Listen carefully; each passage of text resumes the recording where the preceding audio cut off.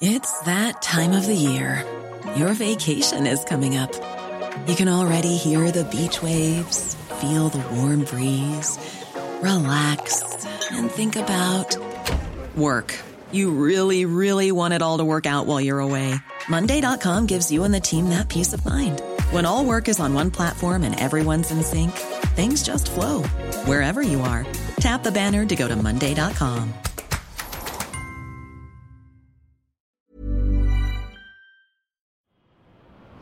Hello and welcome to The Economist Asks. I'm your host, Anne McElvoy. And this week we're asking, what's the impact of Donald Trump on America's cities? It's a subject that seems to exercise the president. What's going on in Chicago? I said the other day, what the hell is going on? Democrats. Just blocks away is the Empire State Building. It took 11 months to build the Empire State Building. But today, it can take as long as a decade and much more than that just to get approvals to start construction of a fairly routine highway. There's the tweet. If Chicago doesn't fix the horrible carnage going on, 228 shootings, 42 killings, up 24%, I will send in the feds. I've met police that are great police that aren't allowed to do their job because they have a pathetic mayor or a mayor doesn't know what's going on. This is week 2 of a special 3-part series on Donald Trump's first year in the White House.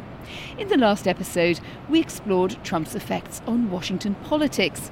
Now I've travelled to Chicago and to New York City, where I'm standing amid the bustle and bright lights of Midtown Manhattan. I've come to these places to get a sense of what's bothering Trump about the state of the American metropolis, and how are each city's power players responding in turn to the presidency. Well, these questions have brought me from uptown to underground.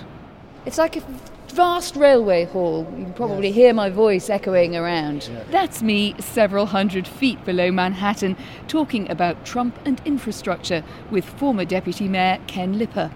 Whatever funding is being given has been going to the red states, the states that voted Republican, for more rural projects. And they even let me come up again to the glitzier environs of Fifth Avenue in New York with author Vicky Ward to talk about the backlash against Jared Kushner and Ivanka Trump in their hometown. They no longer are welcome in New York. All their former Democratic liberal friends really want nothing to do with them. But first I met Rahm Emanuel, a prominent Democrat serving both in the Clinton and Obama administrations, the latter as chief of staff. He's now Chicago's outspoken mayor. Rahm and Donald Trump have come to blows pretty often on matters ranging from crime to immigration. So how does he intend to redress his own problems in the city under the critical glare of an equally outspoken president? I went to City Hall in Chicago to find out. Mayoralties have their peaks, and yes, Rahm was very vocal about his. I think this is the best job I've ever had, and I've had 2 stints in the White House, senior advisor to President Clinton and chief of staff to President Obama. But what about the valleys? Doing podcasts with the Economist magazine, but There's valleys in the sense of setbacks. There are personal things. I made it what started off as just wanting to, if a parent had lost a child or had a child affected by gun violence, I try to call them all. And I don't do it as mayor. I do it as a father of 3 children because I don't think any parent should try to go through any of that by themselves. And that's the low point. The valleys, look, you're mayor of a major urban center, a cultural, economic, and intellectual engine that is home to people of 140 different languages, 77 different neighborhoods, people from all walks of life, and you're trying to create a singular vision and mission that includes everybody. That has good days, bad days. Let me say this. It has good hours, bad hours, okay, in a single day.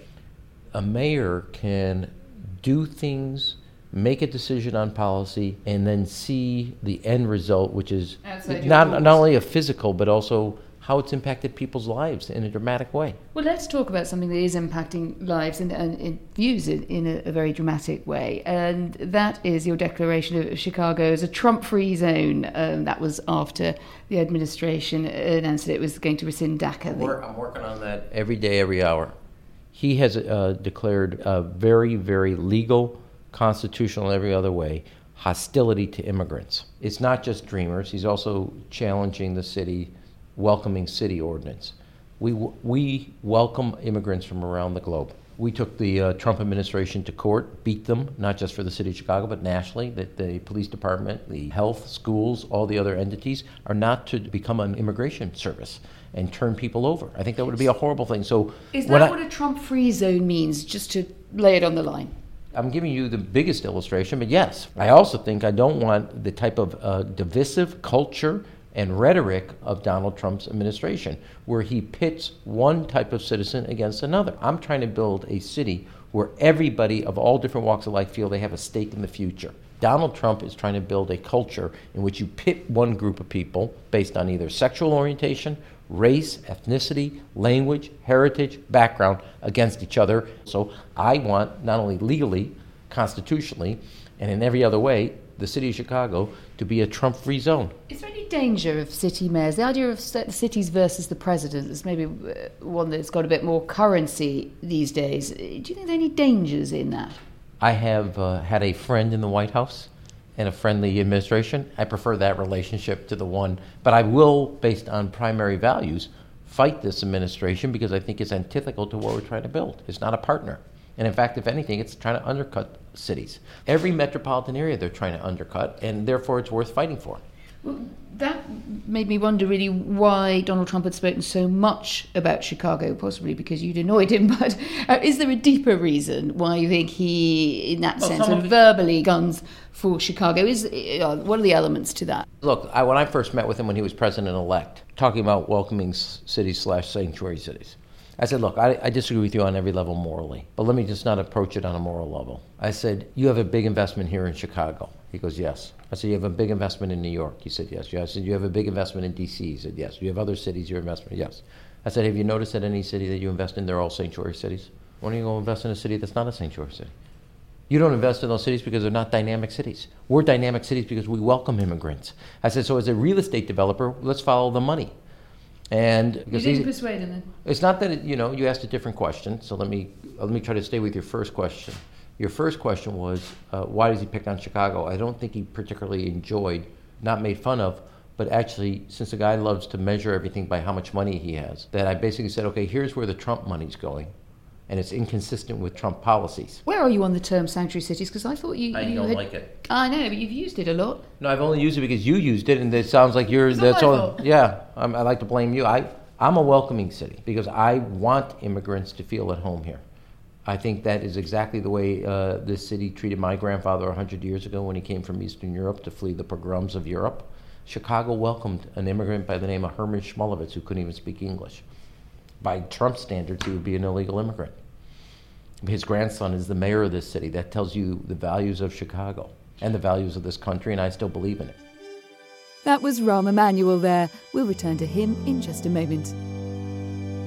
Getting a building approved in New York is a horrible, horrible thing. And that's nothing compared to when you get into the highways and the dams. They don't even talk Donald Trump has been a frequent critic of the pace of planning permission. Now he hopes to inject a bit of cash into America's infrastructure to speed things along. So we have to build roads, we have to build highways. We're talking about a very major infrastructure bill of $1 trillion, perhaps even more. But will it work? He fits the idea of believing that the individual makes everything happen. And I don't think he has had much experience with government except as a demander of largesse from the government.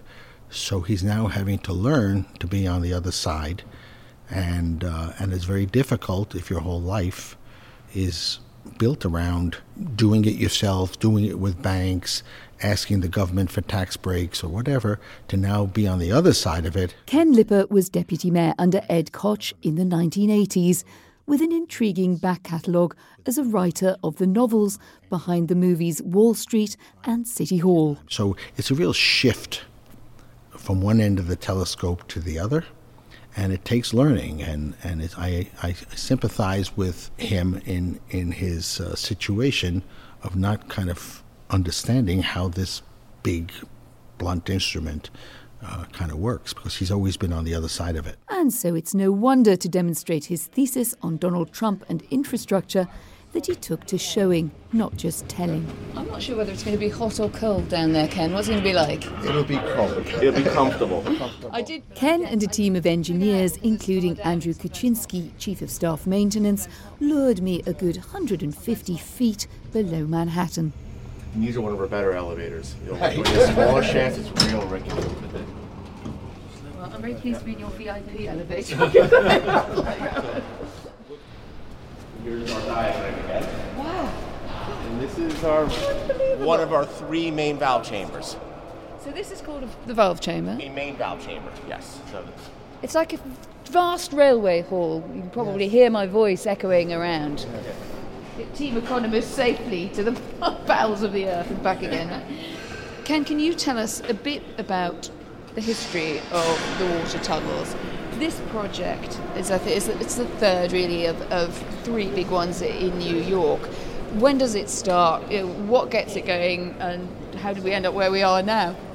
The first water tunnel was started at the beginning of the 20th century, and the second, numbers of years later, these tunnels have stayed in service continuously and have not been able to be renovated because you couldn't turn off the supply, or you literally have Queens go out of business. What would have happened if this that we're seeing today, if it didn't exist in the form that I'm now looking at it? Well, the population of New York has exploded. Times are very different, and we're expecting another 1 million people in the next 20 years to move in here. And areas of the city, like along the East River in Queens and others, have suddenly come to life, and whole new neighborhoods in Brooklyn. Everything is being rebuilt with an infusion of a new population, and we would not be able to accommodate that growth without the pre-positioned infrastructure available.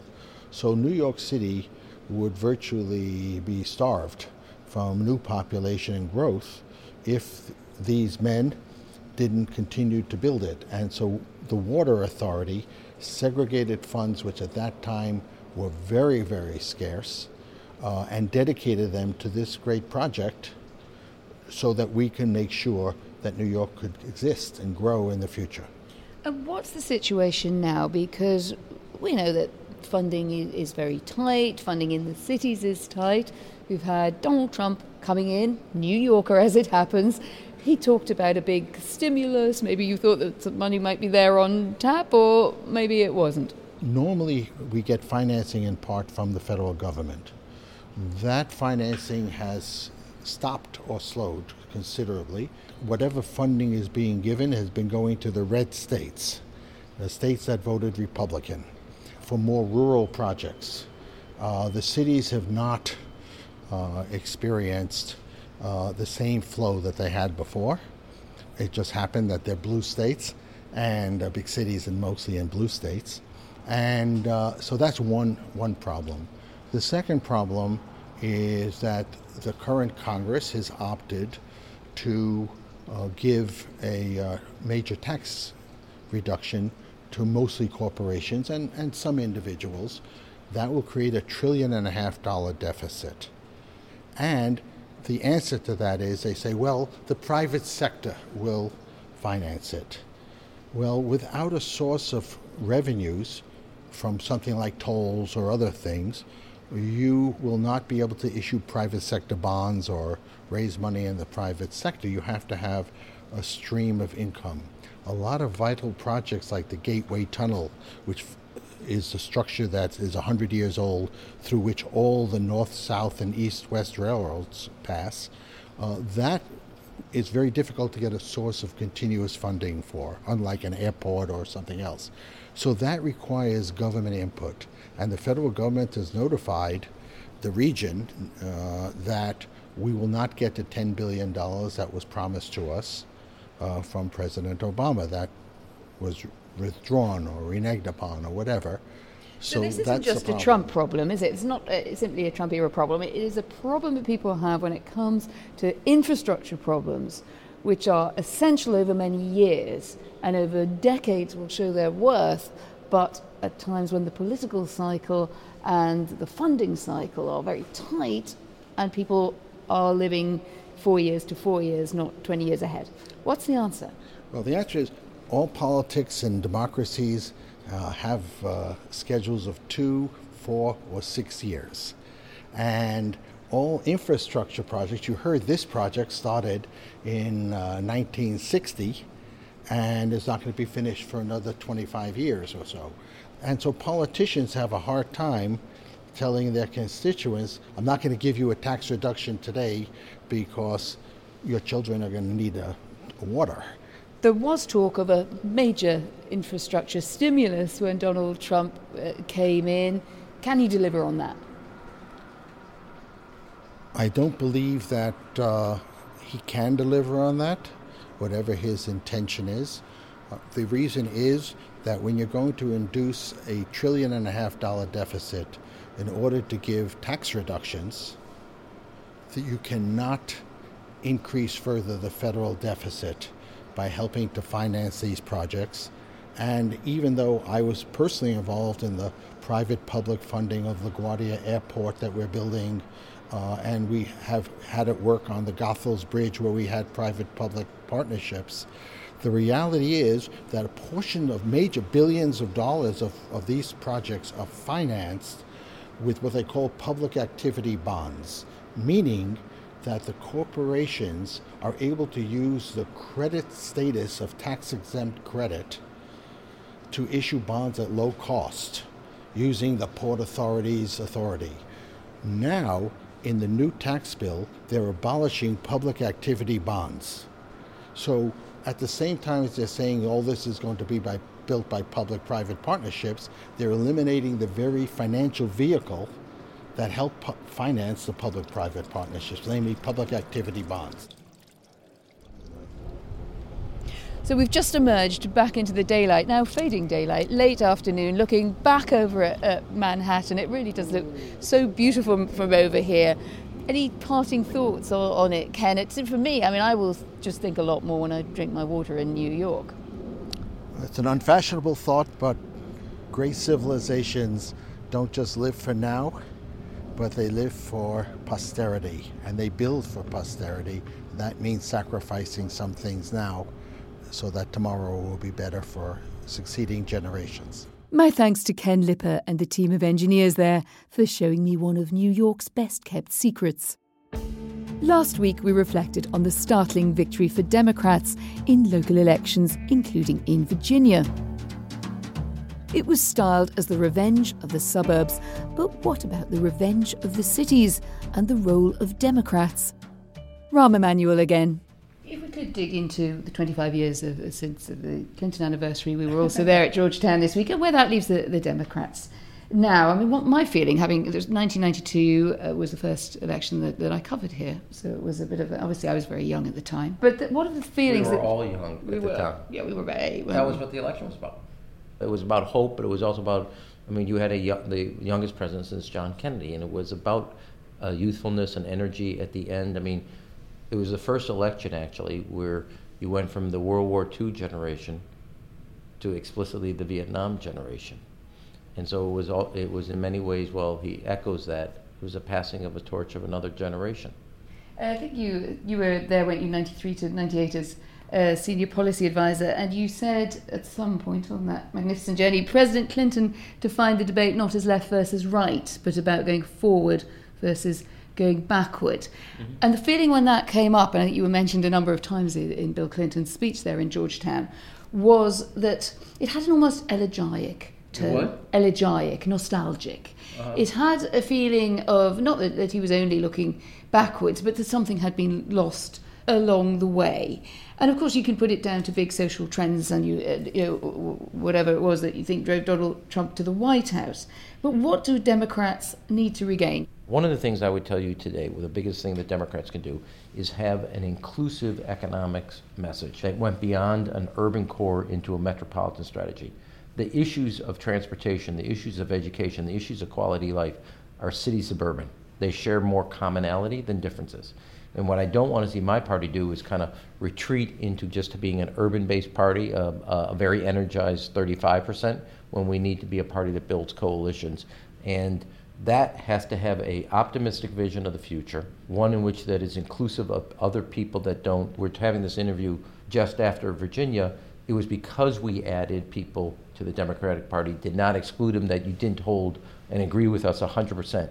A good omen, or don't put how too. Can you say winning is not a good omen? It depends. I believe winning is everything. Depends if it's followed by more winning, or it turns out too much weight on one election in Virginia. Well, first of all, you won not only the governor, you won the lieutenant governor, you won the attorney general, you won the House of Delegates, you won races in Seattle, you won races in Minnesota, you won races in New York, you won races in New Jersey. When you look across the spectrum at every different level, Democrats won. Why? Democrats came out, but more importantly for midterm elections, which is not good for Democrats, is swing voters. They're not really anchored by a party, but they're anchored by how they feel at that moment. We're open to what we had to say, which is a more positive, inclusive economic message. Hang on, the positive, inclusive message was pumped out by the Obama administration, and now we have Donald Trump in the White House. So where did Hillary Clinton go wrong along the way, and is any of it Obama's fault? No. It doesn't seem to take account of anything that happened in between. That wasn't what you were talking about. So let's just go back to the accounting.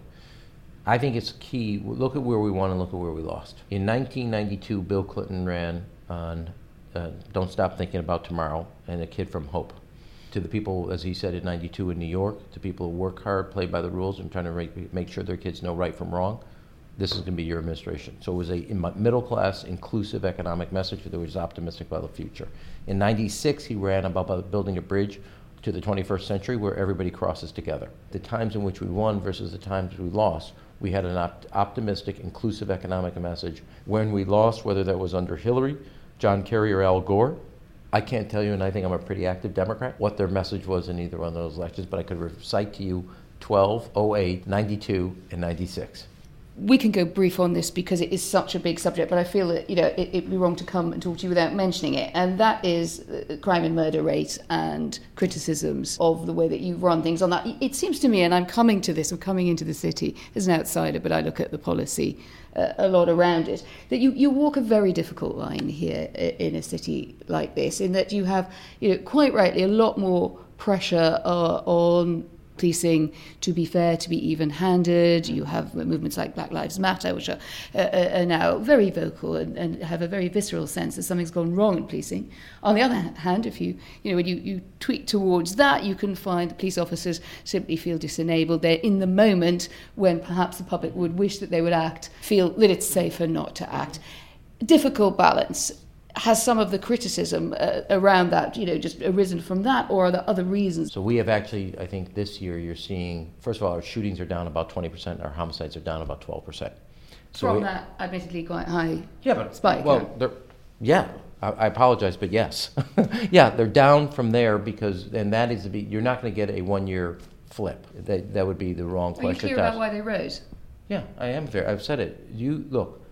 We have to do the types of reforms that are necessary for police, but I'm going to do it with police, not to police. I think the debate in the first 2 years pre my tenure, when things were happening around the country, was done at police and made them reactive. And so we have seen in certain communities, not only reductions off of 2016, reductions off of 2015, when we had what was considered a pretty good year by Chicago. So you're confident that next year's figures will look I didn't say that. How could anybody say that? That was an interrogative. No, well, that's not the way every day it's a struggle. This is a social, economic, cultural issue. Police are appointed a spear, but there are other things you have to do to replace the 30 to 40 years of de-investment, not only in communities, but in families. My thanks to Rahm Emanuel, Mayor of Chicago. And finally, we make our way back to New York. How important are the characters from Donald Trump's old world in the White House today? I posed that question to author Vicky Ward, a woman tapped into New York's social and political scene. Donald Trump is very much a creature of habit and loyalty. So they still really matter. He still definitely turns to fellow real estate developers like Richard Lefrak for advice, but less than before, primarily because of the arrival of his Chief of Staff, John Kelly, whose job it was to really systematize access, including phone calls, to the Oval Office. Before John Kelly got there in the summer, it was sort of free-for-all. Anyone and everyone could call the president, and all the people from his old life in real estate did, and he called them. And all that had to stop. So I think that he misses New York, he misses his friends, he does talk to them, but less than he did. And where does that leave the home team that he took from New York with him, like Jared and Ivanka, his daughter and son-in-law? Jared and Ivanka are now most commonly described as creatures of exile. They are nowhere. They no longer are welcome in New York. All their former Democratic liberal friends really want nothing to do with them. And in Washington, they're perceived as really naive. In Ivanka's case, not particularly successful at lobbying for what she wants. Jared is perceived as sort of a silent assassin who isn't that smart. So it's really not a great cocktail. Let's talk a bit specifically about Jared Kushner. He did seem to be very influential with the president, but of course the unravelling of the whole Russia saga and the way that has crept up on him has probably made his job more difficult. What are you hearing on that? Yes, Jared Kushner was described recently by the president in a conversation with his former advisor, Roger Stone, as being 0 for 2. What he meant by that was that Jared has made 2 major missteps in terms of the advice he's given the president. First, the president thinks it was a really terrible idea to have pushed for the firing of James Comey, and Jared Kushner, for all sorts of reasons, pushed for James Comey to be fired. That one act would be described by Steve Bannon as the worst single political act in modern political history. So Donald Trump is still really angry about the fact that because of the Comey firing, he's stuck with this investigation. It's a huge distraction. And he really blames Jared Kushner for all of it. The second problematic thing that Jared did was recommend that Donald Trump campaign for Luther Strange, who was the losing Republican candidate in the primary in Alabama. Donald Trump does not like to be on the losing side of anything, and he is cross. And I think that's why we've seen a great deal less of him recently. We've also seen a great deal less of Ivanka. And tell me a bit more about the role of Ivanka. She's someone you've known as a writer around New York for a long time. She has sometimes looked like the more palatable end of the administration. She was on the Asia trip. She went out there, did an event, perhaps to soften up audiences before her father arrived. Is that a role that she's still fulfilling? I think Ivanka is trying her best to run on platforms that are as non-partisan and pleasing to sort of most of us. I mean, it's hard to quibble with the idea that she's fighting for women in the workplace, for families. I think, however, she has learnt to try to narrow her focus. She's still struggling. She's learned, Washington, someone described it to me, it's not like doing a New York real estate deal. It's more like racing a Formula One. You have to build from the beginning. It takes a long time to build relationships. And I think Jared and Ivanka have found it harder, which is perhaps to be expected, to sort of go in there and do what they want to do. Jared Kushner, given an extraordinarily demanding task by any stretch of the imagination, which is he's supposed to tackle the Middle East. How is that going? Well, it's a work in progress, quite a complicated work in progress, as you'd expect. Recently, he was in Saudi Arabia with Mohammed bin Salman, the Crown Prince, with whom he's become quite friendly. And there were reports that they stayed up all night till 4 a.m. chatting. Days after Jared Kushner and his delegation got back, Mohammed bin Salman orchestrated his crackdown on corruption, arresting a lot of his relatives, which is obviously an event of great political significance, and no one thinks that Jared Kushner knew nothing about it or didn't have a hand in this somehow. So we shall see how all this plays out. I think that people are obviously watching the authoritarian aspect of what's going on in Saudi Arabia quite carefully, and are unsure of what Kushner's involvement in that may signify. Other than that, we don't really know. I suppose one way out of all this is that Jared and Ivanka at one point or other bid farewell to Washington. They say they did their best, they bedded in dad or dad-in-law. They come back to New York and the town rolls out the red carpet, or maybe not. Possible? Well, look, anything is possible. I think they would have to really work some of their former friends. They'd have to really warm up a very frosty media, which is a big component of this town's establishment, actually. But look, I think Jared and Ivanka are overflowing with the social graces. And this is a town where, we've seen again and again, people come to reinvent themselves. So if it's possible for them to have a comeback, they can pull it off, and this is the city to pull it off. So I would say let's wait and see. Well, we should let you get back to your New York social world. Thanks for talking to us, Vicky Ward. Thank you, Anne. Well, that's all for this special on Donald Trump and the cities. Do join me again for the third and final instalment of our road trip, where we'll be looking at Trump and America's female voters. I'm Anne McElvoy. From New York, this is The Economist.